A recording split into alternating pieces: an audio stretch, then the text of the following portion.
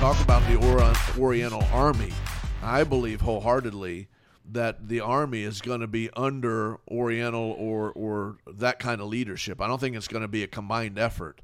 I think Russia is going to join in with China, but China has been, if you think about this, how China, they've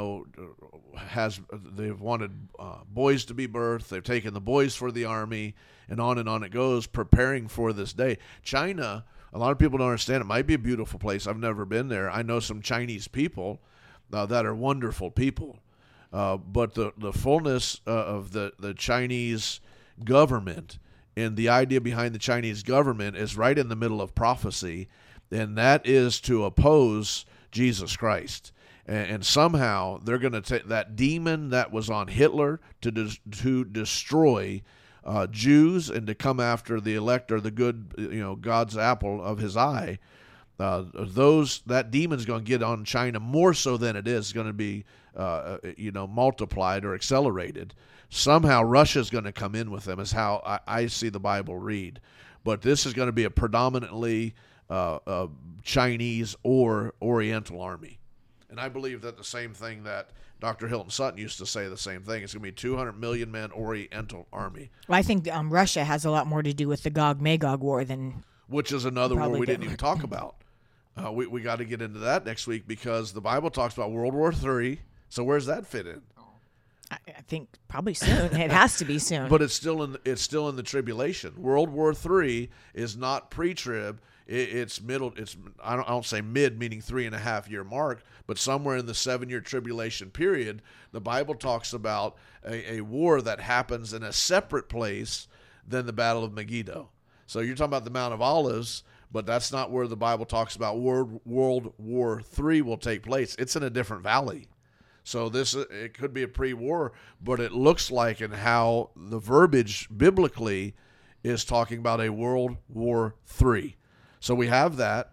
I think the Gog-Magog war is probably going to happen before or leading right up into the rapture. But then Hilton Sutton said there's 2 Gog-Magog wars. He seemed to think in Scripture there's a Gog-Magog war in the beginning of the first 3.5 year tribulation.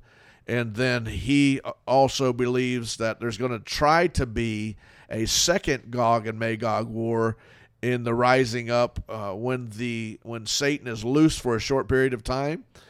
He shows in Scripture, and we'll get into this next week, that another group rises up and tries to have another Gog-Magog type war, but the Bible says that God makes easy work of them. Meaning that's not even really a battle. God just deals with that thing quickly. Well, I think, first, the Gog-Magog war that's coming up, that is going to be a God-provoked war, I think, because the Bible says that God will put a hook in their jaw and pull them into this war, which I think is the Gog-Magog war that's going to happen, I believe, probably with Russia. I think the one that Hilton Sutton was talking about and Scripture talks about at the end is almost like a type of Gog-Magog war, but I think it's going to be just rebellion against God. It's not going to be necessarily Russia as far as Gog being the leader and Magog being the land, but I think it's going to be like a rebellious war that Satan is going to lead them into. Well, we need to find these things out. We're not going to know them. We'll see them from the bleachers of the kingdom of heaven. However, people are going to need to know what's going on. So we'll talk about that a little bit next week. I also want to get into next week the beast system talked about in Revelations 13. The Bible talks about a beast system, talks about a false prophet, because the Antichrist is not going to run this singularly. He's going to have the great whore, which is going to be the system that's set up. He's going to have the false prophet that's going to obviously deceive many. The Bible talks about the false prophet. We're talking about the European nations will come together and probably make when the European nations come together, which we see now, treaties being signed, that'll be a common market for humanity. As that becomes the common market, that becomes the great whore. Because the great whore will rule trade. That's the we could say a one world order, but it'd be better to say a common European market or banking system, and that's where I think fit in a cashless society, because what you're going to need to pay and what you're going to need to obtain things is the mark of the beast. Because in that mark, I believe, please, the Bible talks very clearly several places about a mark you're going to take. It doesn't tell us what kind of mark, but understand this, Jesus was not ignorant to the future. God wasn't ignorant to the future. God's the beginning God and the end God. So he knew and even talks about another sign to the end times are futuristic things or man creating things, man discovering things. That would be a sign. But God knew the ability of chips, microchips, like he's not in the Arc Ages, or in the caveman ages where he's like, what is this chip? Right. So it may be a chip, it may be a barcode. It's going to be something that ties you to, that places you under the control of Satan. But in that mark, I believe they're going to be able to read addresses, locations, your businesses, what you do, when you do it, monies, because there's not going to be the ability to free trade. Everything will be tracked. Medical records. So anybody you're doing business with, if you get out of your little synchronized life, they're going to know about it. And on it goes. Years ago, what was the Big Brother? You remember, Randy's in the audience today. You remember the big fuss, was it 70s, 80s about Big Brother? Well, Big Brother they were right about that because they said that Big Brother's going to know everything. We're almost to that age now. Until the resistor, the body of Christ. I like calling the body of Christ the resistor, the resistance. But it's a resistor. We're resisting, restraining. But when we're taking out this whore of Babylon or this European system, they're going to have every cell phone. They're going to have, now I'm getting into your stuff now. You like all this stuff. They're going to have every cell phone.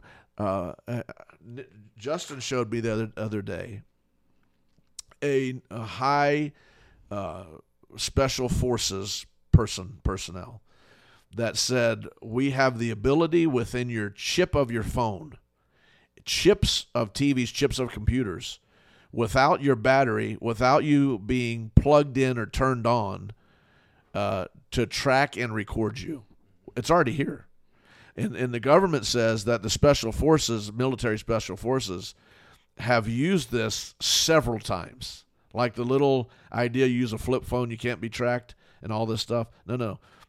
They say, we use this technology now. How much more, when good is gone and evil prevails, will evil things be used against you at the highest level? Oh, for sure. I think AI is going to play a huge part in what's coming. Talk about that a little bit. I know you've been studying the AI a little bit and reading into that. Well, they think a lot of the signs, we don't know because we're not there, obviously. We can speculate on the foundation of the Scripture, I would say, but we're not to going a to certain say part this is Scripture. But they have statues now that are going to be able to talk. During the tribulation, it talks about gods that have voices and can talk and all that stuff, and they attribute a lot of that to AI, to the stuff that's going on now, which Elon Musk is by no means a godly person at all, and he said that to the destruction of the world, we could probably. Well, he's trying to go to Mars to get away from the destruction of the world. It's going to be horrible. Lester Summerlin, let's talk about this. He talks about, he's got a great teaching on the 3 frog spirits that are loosed in Revelation, the book of Revelation. The 3 frog, there's so much that's going to take place in a 7-year span. And the majority of the book of Revelation, the revelation John had on the Isle of Patmos, was pointed towards the 7-year period of the tribulation and beyond. I think I read somewhere or heard someone say somewhere that there's still 500 prophecies that have not been fulfilled. In that book. Or in Ezekiel. Just in general, still 500 prophecies that haven't been fulfilled. After the rapture happens, there'll still be 500. All of them are going to be fulfilled during the tribulation because God can't come back until he fulfills his word, so right? Within 1,007 years, there's going to be a lot of prophecy. And a lot of it, like I say, when you look in the book of Revelation, you can't read it for its face value, meaning when it talks about dragons, it talks about frogs. Understand the different dragons, the sea creatures. When it talks about the sea, it talks the word sea. When you study that, it talks about a sea of people. When you talk about the dragon, doesn't mean a sea dragon. It means a person that comes into the sea of people and annihilates or preys on a sea of people as a dragon would, and moves freely within that sea of people. The frog spirits are very simply, once again, I'll have to pull that up for you, where Lester Summerall, who is very proficient on the end times, said that just like a frog is in the slime, moves around the slime freely, and the algae freely, and on it goes. These 3 frog spirits are going to be released in the last days. The different bowls. I haven't got into the pillars, different things, but the different bowls. You look at, oh my goodness, the seas of blood, the river of blood, the sun, the scorching sun. Now that's not only going to scorch trees, it's going to scorch people. People are going to run into shadows because the sun, now we don't know if it's a micro measurement or how much, but somehow the earth in its proximity to the sun is going to be changed, manipulated by God as an end time sign or as an end time judgment. And people's time in the sun will cause extreme sunburn. A scorching, the Bible says in Revelation 16. Darkness. Days will turn dark. People are going to come out and say, where's the sun? Where'd the sun go? And on it goes. It talks about sores, boils, sores on people. These are all found in Revelation 16, Revelation 8, Revelation 16, 16, 16. Go read Revelation 16. Also talks about end-time war, Revelation 16. Also talks about Revelation 16, the fury of God. These are all in the bowls, which I believe to be poured out in the first 3.5 years. Oh, man. A lot's going on. This is the day in which we live. Where our feet, if it was a cliff and we were going to fall into this, I would say 2/3 of our feet are hanging over the cliff of the rapture and the tribulation. For sure. I think we're that close. Wow. Well, I don't know, church. We got a lot of work to do. A lot of church members need to sober up. You know, the Bible talks about in the New Covenant several different places to be sober. And we read that, a lot of people automatically go to drunk on alcohol. Right. But the word, the meaning is, if you're drunk, you're under the influence. Well, if God's, the intent of that scripture is you're under the influence of a false idea. So you may be drunk on the false idea of you don't have to have good church attendance. You don't have to be in ministry of helps. You don't have to tithe. You don't have to offer. I can live a loose life. I can live a sinful life and still make heaven. And God breathed in the letters to the church, you, me. These weren't the letters aren't to the church of old. It's to the church age. Listen to me. The biblical letters that were penned by our forefathers in the faith, these were not penned to the old church. These were penned to the church age. We are living in a church age, the church age. When the rapture takes place, the church age will be over. And now you're going to enter into the tribulation age. But the church age will end. So this right now we have 2,000 some years of a church age. And this new covenant is dealing with the church and the church age. So the letter to sober up wasn't to the church of Galatia, it wasn't to the church of Thessalonica, wasn't to the church of Laodicea. It was to the church age in which we are a part of. And God calls us in those letters to continue in Christ and to overcome. So what does that mean exactly? Like, what does that mean? I don't believe, we can't understand God's grace because we're not God. We can't understand God's mercy. But why do we want to test the line? Like, where is the line that it's too far? Like, where is the line drawn that it goes from God's grace and mercy to you just don't love me. Yeah. I never knew you were going to have to depart from me because I never knew you. Where is that line? I don't know. Like only we know, and only God knows the heart. Like I know my own heart, but God knows our heart. But why do we even want to test that line and get so close to it that you don't know? Well, you said it earlier. I got saved from. Why do I want to go back to? Like you didn't need to be regenerated to go back to sin. You were living in sin. Why don't you just stay in sin? But then when you ran from it, because you were sick of it. It was tormenting you. It was taxing. But now, since you have a Messiah, you think you have free reign to go back and dabble in sin. No, it's deception. It's high deception. You think about this. When someone get overdoses with drugs, they have an antidote called Narcan, and it completely brings you back to sobriety. I don't know how it works. I'm not a doctor. I'm not a scientist. But I watched on shows. I've seen different things. They say, bring Narcan. They give them a shot of Narcan. They come back to life. There's a lot of Christians that are so drunk and under the influence of the day. Now, let me go further. There are elders. There are pastors. There are ministry of helps. There are leaders at the highest level in the body of Christ globally that are under the influence, drunk, as Paul talked about to the letters of the church. And the only hope they have of sobriety is the Word of God. The Word of God becomes the mirror. That's what James says. The Word of God becomes a mirror, and you look into that mirror and you see who you are in the Word of God. That's the only the reckoning agent of help or hope that a deceived person has, is look into the law of liberty, the Word of God, and to see how they measure up.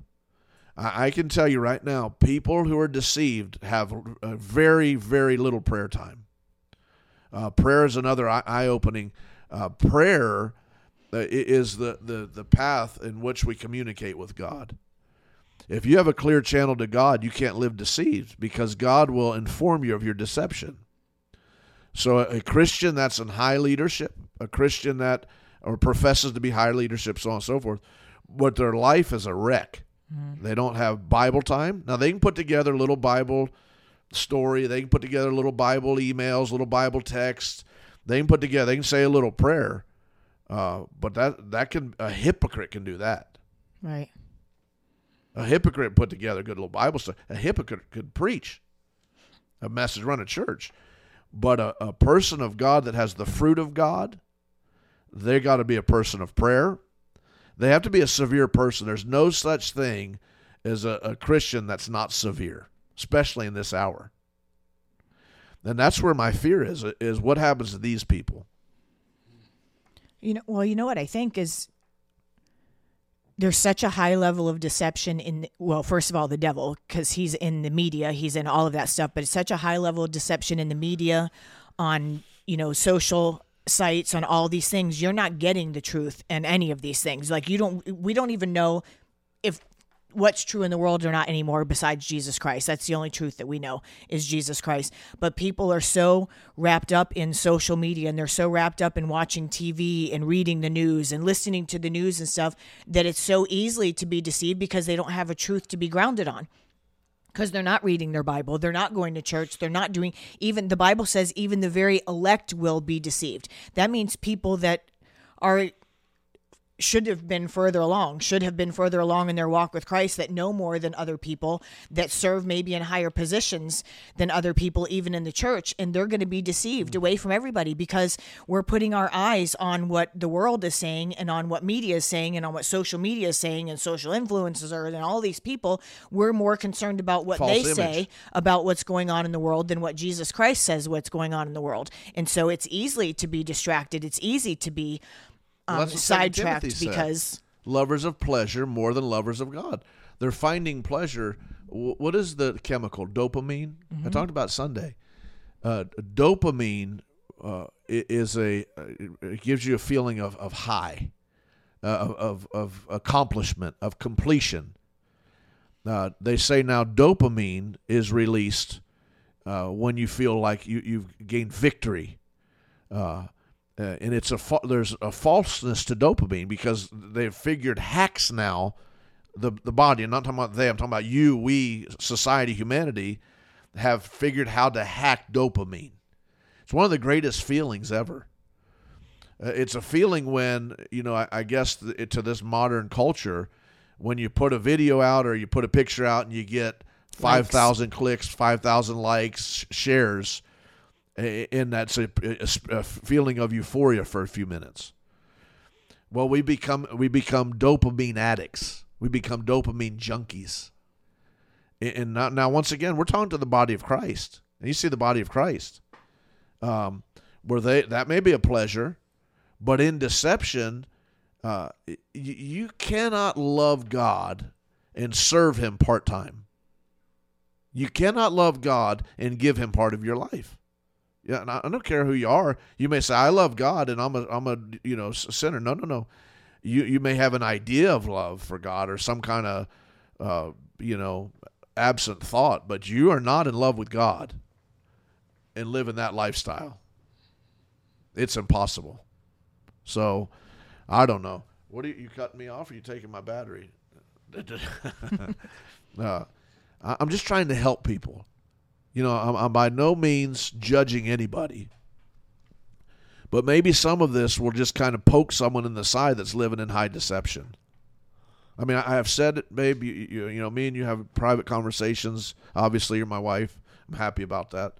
But we've had private conversations about not only individuals here, but just the church, the state of the church. And you can't point it out, because if you point it out, people in deception are vicious. Sure. So it'd be like this. If I point out as the pastor something in your life that you're living in deception, under deception or in deception with, and I come to you and point it out, that spirit of deception now causes me to be the enemy, wanting something from you for me individually. Yeah. He's mad, he don't have it. Church is mad because they don't get it. Church is mad because I'm increasing. No. You're not my increaser. You're not my source. Don't ever confuse that.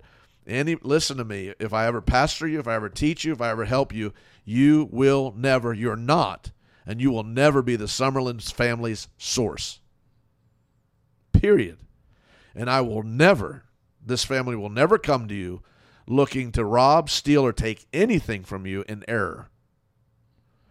What we will do is do our best to help you avert sin and avert this coming terrible day. That's what we will do. But that's what people in deception do. It would be like this. Let's say you're deceived. Let's just say that. And you got $100 million, but you left God. Now, when I come to you and say, "Hey, you left God," all you're going to see is, "I want your $100 million. Right. When I don't care less about you, go burn your $100 million. I want your soul. But under deception, that demon turns them as an enemy because they're already deceived. They're blind. That preacher just wants my $100 million. He didn't care about me when I was there before I had the million. He never came to my house. We didn't need to come to your house. You were serving God.